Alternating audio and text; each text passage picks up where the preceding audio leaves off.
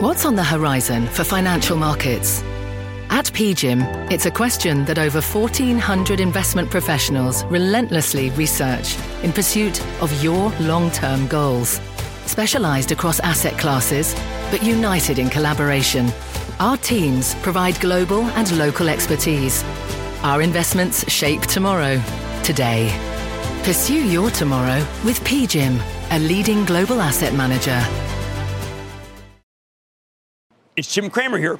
You're listening to the opening bell of CNBC's Squawk on the Street. Don't miss a minute of the action. Good Wednesday morning. Welcome to Squawk on the Street. I'm Carl Quintanilla with David Faber, Sarah Eisen at Post 9 of the New York Stock Exchange. Kramer has the morning off. Final session before the holiday, but a busy one for news. Sam Altman back at OpenAI. Got a ceasefire in Gaza. Oil's down nearly 5% on news of this OPEC meeting delay. 10-year got below 437. Our roadmap begins with AI. Sam Altman is heading back to a revamped OpenAI, while Nvidia continues to ride the AI chip boom while also tempering its China outlook. Plus, U.S. crude oil is tumbling below $75 a barrel. This as OPEC delays its upcoming meeting. Talks reportedly hitting a snag over Saudi dissatisfaction with other members' oil production levels. And Deere shares are under pressure. Sales worries linger as profit outlook disappoints. Let's begin with the Sam Altman OpenAI saga. ChatGPT's parent says it has reached an agreement in principle for Altman to return to the company as CEO, with a new initial board consisting of former Salesforce co-CEO Brett Taylor as chair, former Treasury Secretary Larry Summers, and Quora CEO Adam D'Angelo. Microsoft Satya Nadella says he's encouraged by the changes to the board, and after referencing his decision to join Microsoft in a post on X, Altman added, quote, "With the new board and with Satya's support, I'm looking forward to returning to OpenAI and building on our strong partnership with Microsoft." Some reporting, guys, that Altman has agreed to at least an internal investigation surrounding the circumstances that led to his initial exit. Still a lot of questions about that and to what degree this is a blow to OpenAI that will last. It's not clear it's going to last anymore if, in fact, they keep the employees and go back to what they were focused on with the same person at the helm. Obviously, Microsoft comes out looking pretty good. Nadella played this very well, it would seem. I mean, either the prospect of Altman and Brockman joining Microsoft and hiring a lot of those employees who work with them at OpenAI, or I think what was the preferred scenario is the one in which he goes back and things kind of go on the way they were with a different board, and that I think is the key here. You had members of that board, whose instincts were very different than Altman's, and that seems to have been where a lot of the conflict arose, although, again, we still have not gotten any specifics in terms of what was done or not done that they felt was particularly harmful to the company. As you take a look at the new members of the board, Sarah, I mean, those are more in the capitalist realm of things than perhaps effective altruists. As a number of the other board members were. Can't fully explain Summers. I know he's not close to Sam Altman, is my understanding. So I'm not sure where or how his name got on there. Well, he's the adult in the room. One of the foremost economists in the country, was the former Treasury Secretary under Bill Clinton, ran Harvard, also has been on boards before and has been a proponent of sorts of AI. Went back and looked at his tweets in the past. In April, he tweeted, more and more, I think ChatGPT is coming for the cognitive class, predicting that it'll change the way we work. And that is certainly an economic issue for OpenAI and ChatGPT to figure out. He said it's coming for the financial traders, the doctors, the authors, and the editors, white-collar professionals likely to see more disruption than those who do manual labor.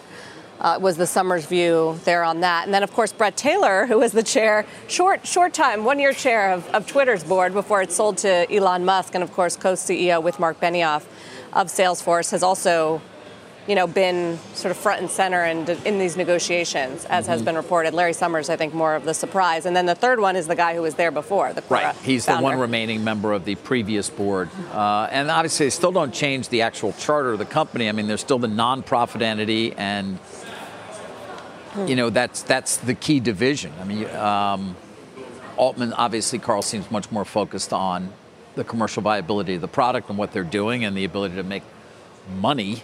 They are capped. Investors are ultimately capped, those that are brought in at various valuations at 100 times their money, and then there's sort of a waterfall that results in actually that multiple going down over time. But I'm not sure, I'd heard last year he may have sold some stock. I haven't been able to confirm that, though. So there's still a lot going on here that we don't know. But what we do is this extraordinary saga, at least, has come to some sort of a conclusion, at least at this point. Of course, rivals not standing still. Anthropic, Google coming out with competing products. And the question will be whether or not people will have second thoughts about committing exclusively to OpenAI as they might have in the past. I think it is a reminder that there are a lot of options out there. It's not just ChatGPT. Anthropic has its own version. Salesforce is pushing hard. Mark Benioff to recruit those talented engineers from OpenAI for his Einstein partnership. Microsoft obviously is going at it. Google and Meta. So there are other and chatbots. Elon Musk, as I pointed out at XAI and whatever it's called. What is it, Grog? Yeah, his new thing. So. Yeah. Larry Summers might be helpful on the regulatory front. They're going to have to navigate Washington at some point. This is an unregulated situation at this point when it comes to AI, and everyone thinks it's coming. The members of Congress are working on it. So I think there's some logic there. That actually makes a lot of sense. You're right. Yeah. All right, let's move on to Nvidia now. It's related.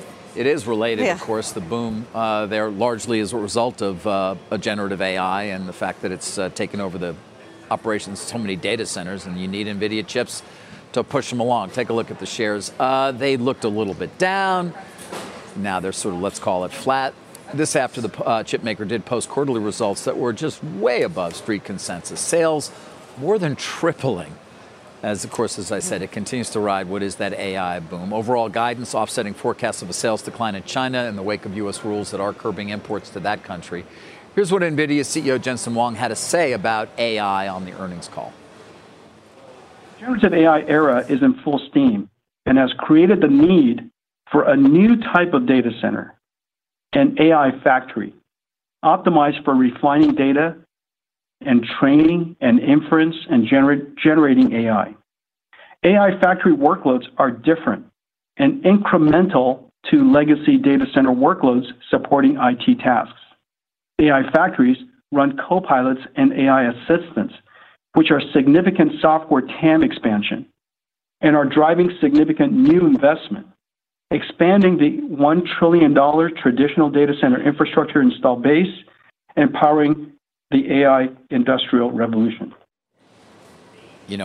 Not that long ago, of course, we talked about the cloud providers led by AWS, followed up by Azure, and then Google Cloud, Oracle as well. And their needs in the data center were not insignificant. But this has changed everything in terms of running generative AI, the large language models that call for enormous amounts of computing power. And as you heard Jensen Huang say, he calls them AI factories now, and the expansion to drive things such as Copilot, the Microsoft product actually called Copilot, and other AI assistants. They don't seem to see, Sarah, any diminution in the need for these chips, the highest end chips of which they basically completely control the market into these data centers to drive these applications. No, and Wang said on the call, I absolutely believe data center can grow through 2025 when pushed on whether it's peaking or anything like that. I think the stock reaction, the fact that it's flat on 206% revenue growth, coming in better than expectations, shows you how much good news has already been baked into this. But Carl, the analysts mostly are glowing on the back of this. Barclays, we see no let up in demand and remain confident in our checks that data center revenue is headed to $25 billion per quarter.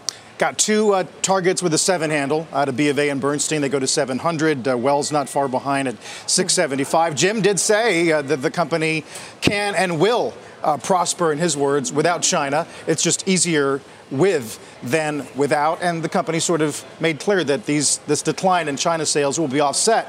But that's going to be definitely a headwind to take into account.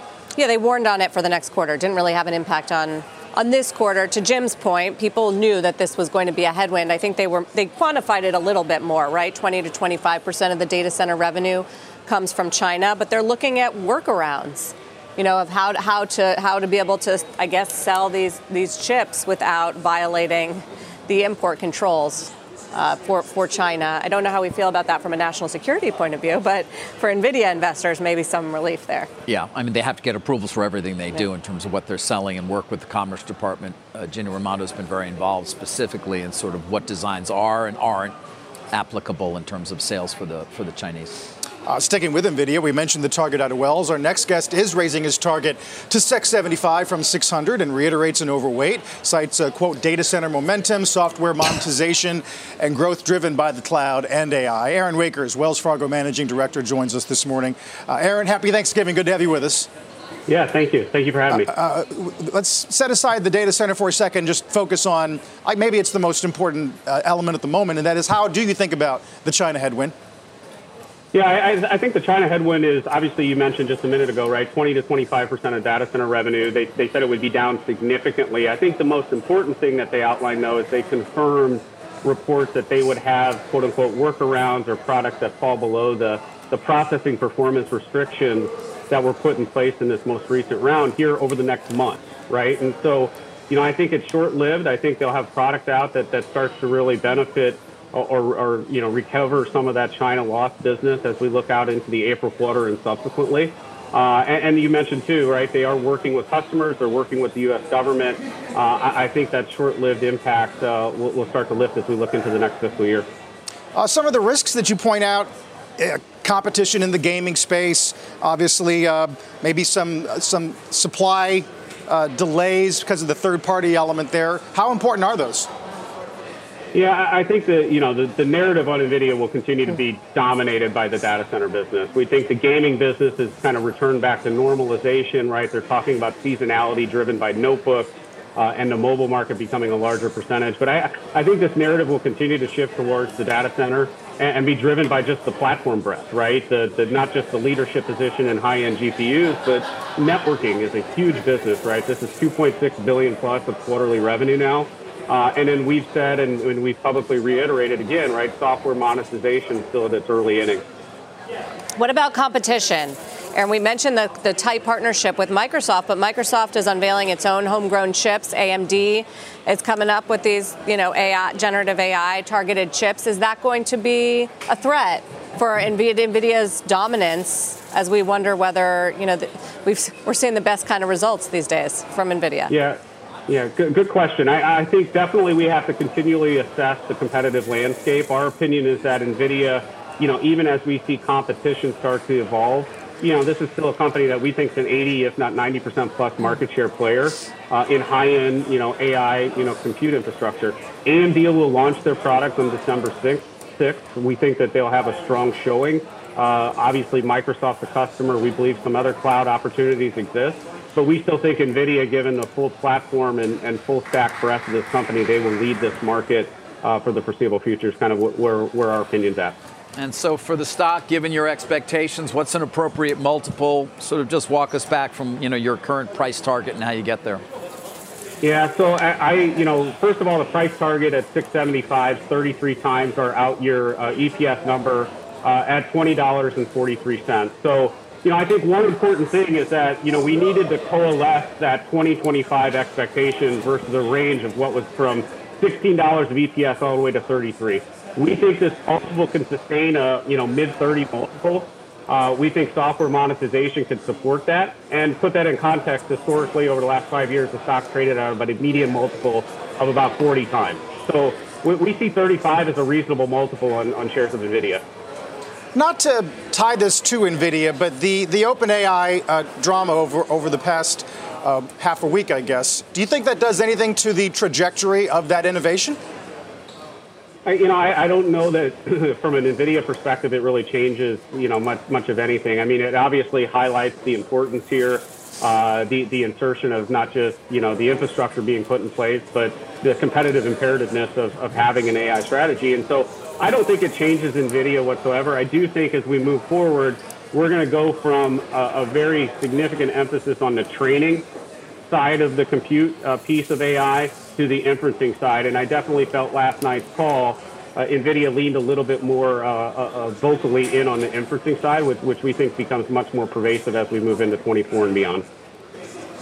Well, it's an important print. Now that we got it under our belt, we'll see what the market does with it, Aaron. Have a great holiday. Thank you. Thank you. Happy Aaron Wakers, over at Wells.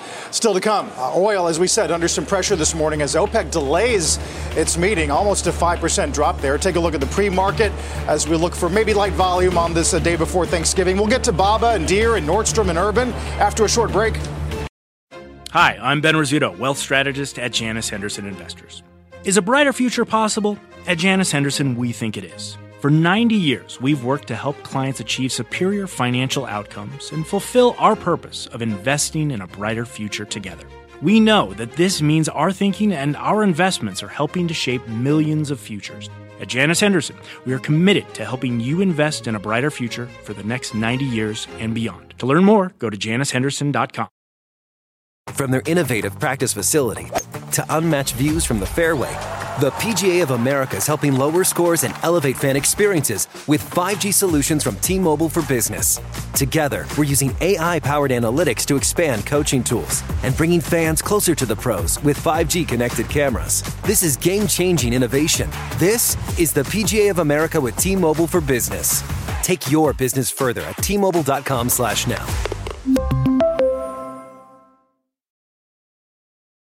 Let's talk energy, shall we? Crude oil is tumbling. You can see it there. It's below 75. The OPEC Plus meeting scheduled for Sunday, it's now delayed. So let's get over to Brian who can give us the details, the reasons behind perhaps what is going on here. Good morning, Brian. Good morning, David. And I'll be completely honest and transparent. I'm still trying to learn all those reasons and the meaning behind it because the news breaking about an hour ago, everybody was ready to go to Vienna on Sunday over the weekend. Now that meeting has been delayed to Thursday, November 30th, which, by the way, is the first day of the COP28 climate summit in the UAE. So that's kind of interesting on its own. Here's what we know. That OPEC meeting has been delayed. Oil is falling. Why is oil falling just on news of a delay? Well, it's because, as Energy Aspects and others are telling me this morning, and we're still learning as we go on, there is concern that the delay is being caused by perhaps OPEC or Saudi Arabia's inability to establish other countries to share some of the pain on their total output. The way OPEC works, I know it's a little bit weird, guys. Basically, all the members and the plus members, Russia and others, have agreed to output quotas. Those were set back in June. That was a very difficult and lengthy discussion to get countries to agree on certain levels. Then Saudi Arabia and Russia came in with their own 1 million and 300,000 barrel a day cuts, respectively. It looks like what's happening here is that Saudi Arabia is expected to extend its cuts perhaps deeper into 2024, but probably wants some of the other nations to share the pain. Energy Aspects telling me this morning, thank you by the way, that their data and research shows that it is primarily Nigeria, Angola, and Congo that are looking for more output. Nigeria in particular, a major global player, they want to put more oil guys on the market. And if the rest of OPEC or the Saudis are saying we need to all sort of hang together, then this is giving the market an indication that perhaps that very fraught tie-up is not what it was, and there's a little bit of market nervousness out there. I was going to ask Brian how unusual or typical it is to get this kind of split opinion in OPEC that would delay a decision like this. That's a great question, Sarah. I think that, obviously with OPEC, these are all sovereign nations. That they come together. They've got a lot in common. They appear, as a group, but at the same time, they're all looking out for perhaps their own nation's best interest at certain times. I'm not sure there's anything, in some cases, normal with OPEC. I mean, you go back decades and some of these meetings lasted 17 or 20 days in some cases. But the market is jumpy, Sarah, because I think some countries, particularly as I referenced, Nigeria and others, are looking to add more oil to the market. But this is not just an OPEC story. This is Guyana. David knows that very well, adding a huge amount of oil to the market. Brazil, nearby, kind of a similar field, adding more oil to the market. Iran, they've been out there adding more OPEC or oil to the market as well. So you got a world, guys, where there's more oil coming out from a lot of non-OPEC nations, and I'm looking at you, United States, as well, as we're at near or at record production. Oh, look at that. Perfect timing. And at the same time, demand, particularly in China, is not what people had hoped. Not to mention this ceasefire, and we'll see what that does to the geopolitical dynamic. We expect it to last a few days here as we get some hostages perhaps released. Brian, thanks. Brian Sullivan, we know you'll watch it closely today. As we return, more movers to get to, including Deere. Shares are taking a hit despite a quarterly beat and some classically conservative guidance. Future's still in the green, though. Squawk on the Streets back in a moment. Canva presents Unexplained Appearances. It was an ordinary workday until... that presentation appeared out of thin air. Also, it's eerily on brand. Wait, did that agenda just write itself? Words appear, making this unexplainable case... Unexplainable? It's Canva's AI tools. I can generate slides and words in seconds. Really? The real mystery is why I'm only learning this now. Canva.com, designed for work. Deere, among the biggest pre-market losers on the S&P 500 right now, down 5% pre-market. The company issuing fiscal 2024 guidance that came in below the street consensus, saying it sees a 10% decline across all of its businesses. That news overshadowing what was better than expected fourth quarter results, guys. The prices of key goods like soybeans are down, and farm incomes, David, which is a key sort of metric for Deere and how much the farmers are going to be willing to spend, according to the USDA, are down 2023 from 2022. Yeah, I mean, they cited a return to mid-cycle sales levels. And again, as you point out, that outlook now calling for what is a significant drop in profitability, so to speak, at least, certainly below what had been anticipated by the analysts who follow it. But did they give us any more detail than that, Sarah, in terms of what is behind that?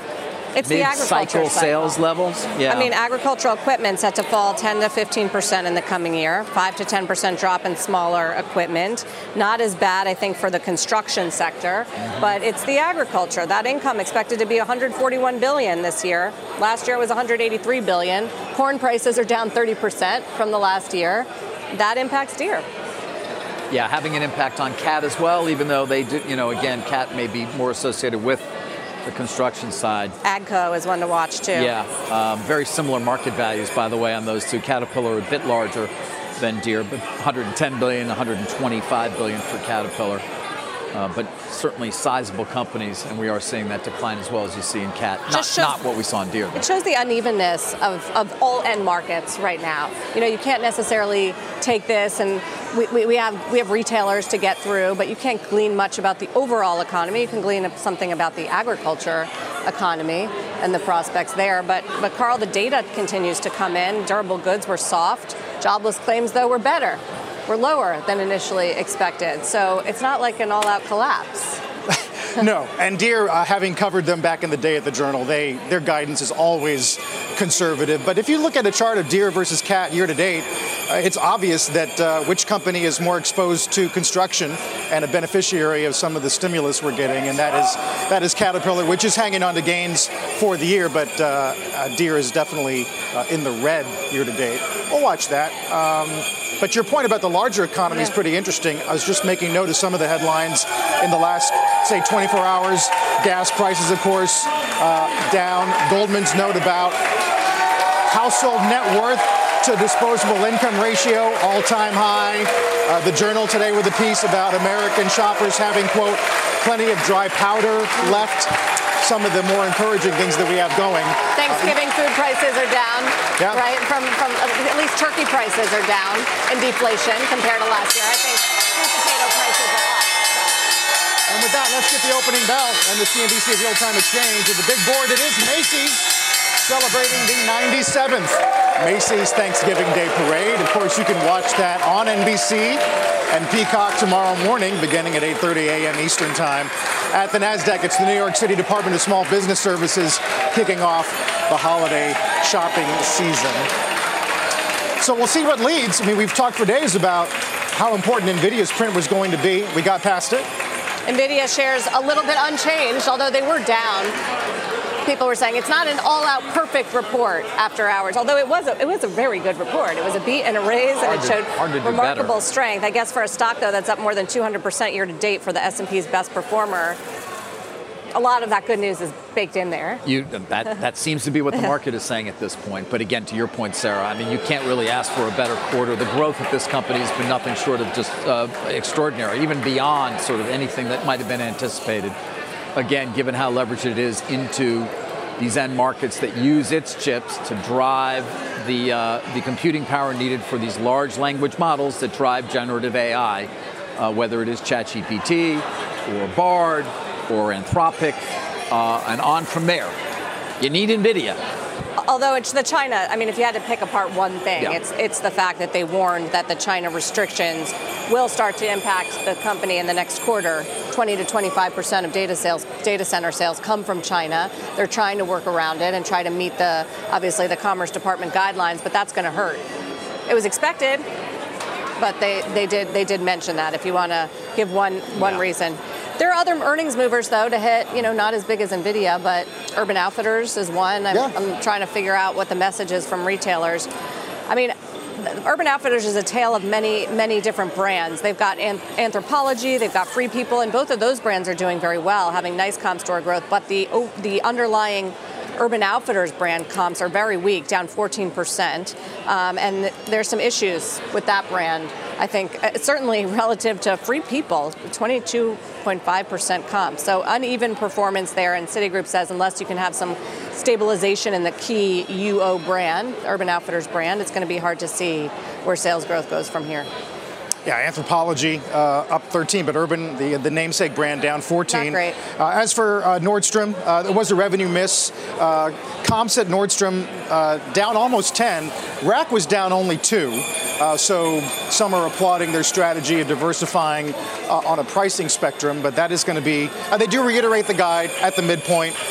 They do narrow the full year range, but that's going to be one to watch as well. Yeah, the fact that they reiterated is interesting just because Best Buy and Kohl's both trimmed the annual sales guidance, but a lot of cautious commentary in that Nordstrom report about the overall macro environment. I think when it comes to Rack, they've done a good job, according to the analysts, trying to keep prices from not falling too far and also bring in more styles and designers that are trendier. We've got some sound from Eric Nordstrom, the CEO, on the call last night. Here's what he says. Looking ahead, the absolute level of cost savings will stabilize as we've now been focused on this priority for over a year. However, we'll continue to seek out additional efficiencies in flow and improve productivity through inventory management initiatives. Our efforts to improve our supply chain have also contributed to increased productivity in store fulfillment for online orders at the Nordstrom banner and better inventory positioning and flow across the company. Some of the strategic priorities there. Nordstrom shares down 5%, largely on that sales miss. It's been a mixed bag for retail this season. I think it's mostly better quarters, worse outlooks is the theme. Right. Did want to mention a stock that we followed closely. Jim and I talked a lot about it yesterday. Of course, VMware, not going to trade. It's done. Deal's closed. Broadcom owns it. One thing to keep in mind, though, is potential sales of Broadcom, because you have two very large shareholders of VMware who've now received, given what we assume was their election, a lot of stock. And they are Silver Lake. Let's not put up VMware, guys. That's over and done with. Gone. Goodbye. Let's put up Broadcom. You have Silver Lake, and you have Michael Dell. Michael Dell owned a lot of VMware. And, the question there is, in particular with Silver Lake, what I'm hearing is the expectation is when they get the stock, which will probably be Monday, when you can actually, they'll probably sell a lot of it. I think, what do I got them down here? I mean, as much as $5 billion potentially, at least is what they received. 42 million shares, 0.1313. Anyway, something to keep in mind when it comes to Broadcom, of course, which now owns VMware.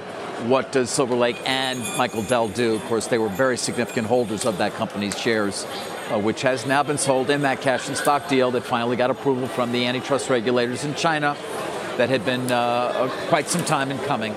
But to the relief of many of the so-called risk arbitrageurs, it did finally come. They were locked in their election for weeks in terms of cash and stock, and so we're very nervous about that, as you might expect. Travel names are outperforming at the Open. The top gainers at the Open were Norwegian, followed by United, Delta, American, Royal Caribbean, and Carnival. Part of that is going to be the fact that it's likely to be one of the busiest, obviously, maybe the busiest Thanksgiving Day holiday in several years, but also the decline in oil, to which a lot of these players are heavily leveraged. Yeah, you mentioned this earlier. It's worth pausing on this as well. What 331 was Monday's average national gas price. That was significantly less than a month ago. I think 25 cents less than a month ago, 36 cents less than Thanksgiving last year. So if we hit 325 by Thursday, that's the cheapest Thanksgiving gas price since 2020. Remember what was happening in 2020 when oil prices were cratering over COVID. Below $3 a gallon in 11 southern and Midwestern states. So yeah, some relief, I would say, for gas prices. Helps with the holiday travel, driving and flying, although the weather is kind of iffy. And then check out gasoline unleaded futures, RBOB as we like to call it. That will imply a further decline, and that's going to tie into CPI, at least headline. I think it was BMO earlier in the week that said we might wind up with the lowest back-to-back headline CPI prints since COVID. Good news, although you got to look at core, which shelter's been the problem there when it comes to rent and home prices, and something the Fed is watching carefully. Just another mover to pull up. HP, I thought this was going to be a decliner today. It looks like it's actually doing well after earnings. Revenue was a miss, down 6%, but earnings were a beat, and there was some constructive commentary about the rebound of the PC market. Enrique Lores was on with Jim last night. I think we have that soundbite about what he said about the overall market and what they're seeing. Do we have that? We really think that the PC market has started to recover. The second half was stronger than the first half, and we are expected the market to grow in 24 compared to 23. There you go. Maybe perhaps one of the reasons you're seeing the turnaround in the stock today. He also talked about building AI into PCs and what kind of promise that holds for the future for HP. Not having an impact yet, but down the road. Yeah, he did say it's not like consumers are going to immediately shift into AI PCs, but maybe some slight what are AI PCs? Category penetration in 24 and more in 25. Yeah, an AI PC would talk to you, Sarah. Just tell you everything you need to do. I guess. Yeah. I mean, my computer can talk to me now, but it's right. It'll be much better though. It'll talk. All the Thanksgiving recipes. It'll talk much prettier. I like a computer that talks pretty. Yeah. Reminds me of the book, of course. Yes. David Sedaris' book. Talk pretty. Correct. Yeah. One day. David Sedaris. Yeah. We're doing my show. If we were doing my show called 7 Stocks, we'd be talking a lot about, in fact, those 7 stocks this morning, because 5 of the biggest are up rather nicely. Amazon's up 2.3%. Apple's up over 1%. Meta, Microsoft, they're up. And you can see the index there up 1.2%. I mean, Sarah, Microsoft, I could give you some reasons. Amazon, perhaps some bounce back from yesterday when Bezos, as I reported, may have been in there selling some stock. Although, again, only 10-15% of the overall volume, I'll give you a perhaps. reason. But the 10-year, yeah, that's where I was going to go to. 438. Yeah, right. That's the reason. That's why I wanted Yeah, we to broke below 440 on the 10-year. It was looking dicey after the minutes were released from the last Fed meeting, and they were interpreted to, the Fed is sticking to its resolve on fighting inflation. But then I think then it became clear that they're stale, right? Since those Fed minutes, we got a weaker CPI report, we got a weaker jobs report, and so the buying resumed of treasuries, and now we are, making lows that we haven't seen since September, racing that whole October run-up. Remember when everyone was freaking out about those higher yields? Yeah, we were talking about it every day. We eclipsed 5%. Now here we are, full 60 basis points below. It's stimulative. It's helpful. I don't know how much the Fed is going to be happy seeing it. Already we've heard some pushback from certainly Fed speakers, but Christine Lagarde and the ECB, for instance, talking a little bit tougher yesterday, saying, we're not necessarily sure our work is done. We have to see the market, because the problem is if we continue to see lower yields and a weaker dollar and strong stocks, that could fight them on the progress. And inflation is still too high for comfort in these central banks, but the market's thinking is it's on a one-way ticket lower, and it's on a good glide path lower, and so that's why the market's been feeling good about the fact that there are no more hikes. Yeah, NASDAQ 100, 16,000, almost 100. That's going to be a fresh 22-month high. A lot of that, of course, is going to be due to Apple, which got some note yesterday as Tim Cook went on Dua Lipa's podcast, talked about his personal life and definitely the granular succession plan that is in place at Apple. Take a listen. We're a company that believes in working on succession plans. And so we have very detailed succession plans. Okay. And because something that's unpredictable can always happen, I can step off the wrong curb tomorrow. And hopefully that doesn't happen. Hopefully that doesn't happen. I pray that it doesn't. But no. Are you able to say who's in line for succession? Oh, I can't say that. but I would say my job is to prepare several people for the ability to succeed. And I really want the person to come from within Apple, the next CEO. And so that's my role, is to make sure that there's several for the board to pick from. Speaking of Apple and succession, Berkshire's the other story on that front, where Buffett writes this letter giving more shares to 4 different charities, but does write, at age 93, I feel good, but fully realize I'm playing in extra innings. We have the right CEO to succeed me in Greg Abel. I found the Apple comments more interesting, with Tim Cook, because he doesn't talk about it very much. No. And we did get a little insight there that he's thinking internally for Apple's next successor, and that there are a number of people internally that he would be grooming for success. I mean, at the behest of the board, of course, which, as I say so many times, is probably the number one responsibility of a board of directors, to effectively conduct a succession process and pick properly. Of course, it's amazing how often they fail. Boards fail at that. But in this case, I agree with you, Sarah. The fact that he did seem to identify his desire, and the board's perhaps, to be able to have a choice of people, all of whom work at Apple, is interesting. Not that he's going anywhere. And of course, you can't forget the success that he's had in following one of the most, if not the most most revered members of the business world in our lifetime, Steve Jobs, and yet look what they've been able to accomplish under Tim Cook. Does everybody have a pod show now? Every single person? Podcast? Whatever this is called. I mean, yeah. I was going to say, maybe we need to have a podcast so we can interview Tim Cook, because if he's going to go on with Dua Lipa. Somehow it's not enough, right? You can't have a TV show, but maybe if you can have a cool studio on with Apple. Some comfortable chairs. Yeah, that would help. Do you know who Dua Lipa is? Well, I do now. Oh, okay. I do now. Because our executive producer, Todd Bonin, did play some of her music for me this morning to make sure I knew. You got to get to Jingle Ball. But I did know the songs. Okay. Yeah. Her songs, you would know. I did know. For sure. Why does she have a pod show? Well, she's clearly a good interviewer. It's called direct to consumer. Yeah. All right, splinterization of media. Yeah, I guess I got to catch up to this kind of stuff.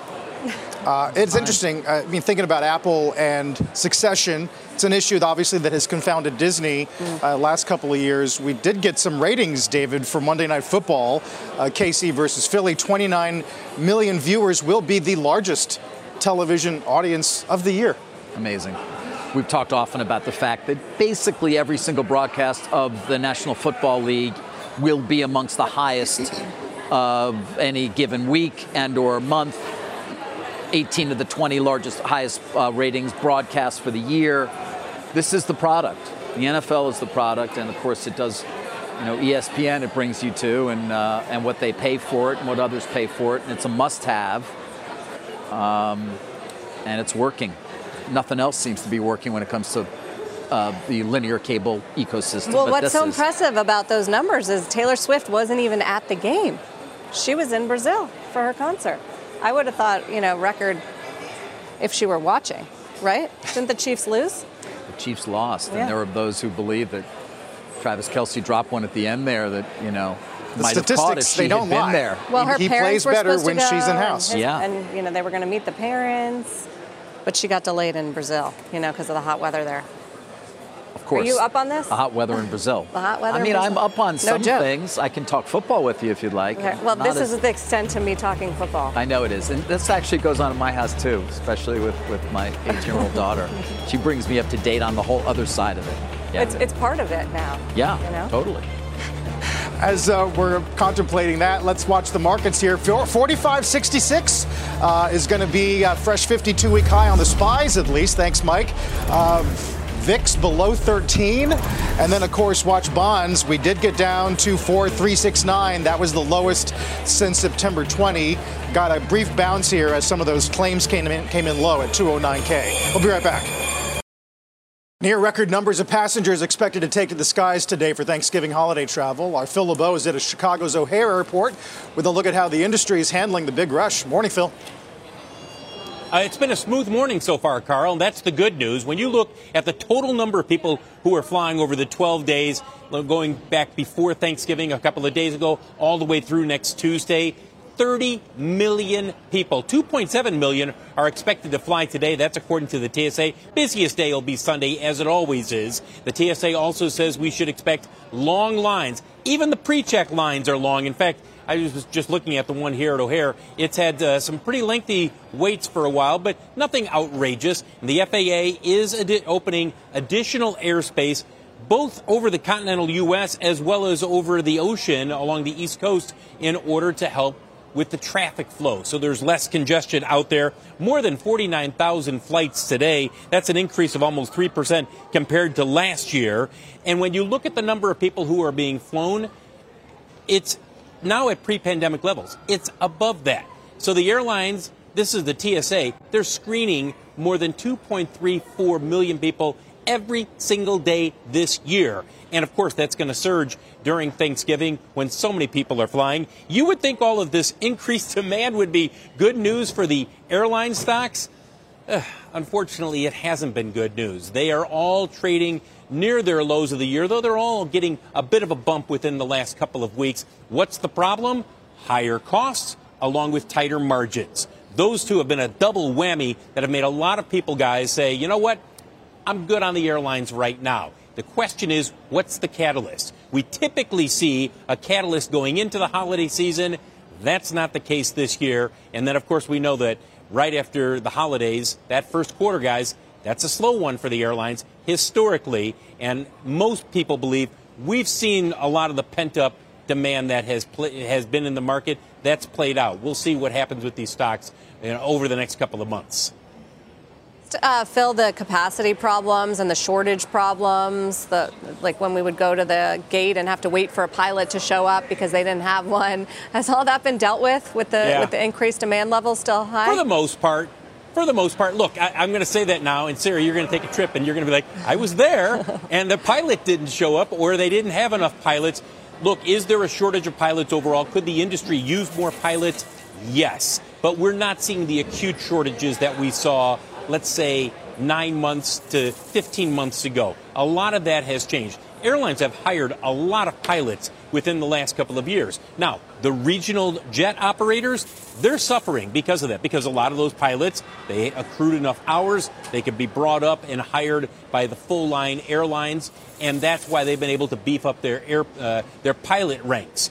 But no doubt, it's still a tight market overall. It's not as bad as it was, but would they like to have more pilots? Sure, they would. The other headline, Phil, this morning out of the Journal is about United. You are at O'Hare, considering letting advertisers target customers based on passenger information. This might show up in your app or even on an in-flight screen. Kind of interesting to watch these carriers explore alternate sources of revenue.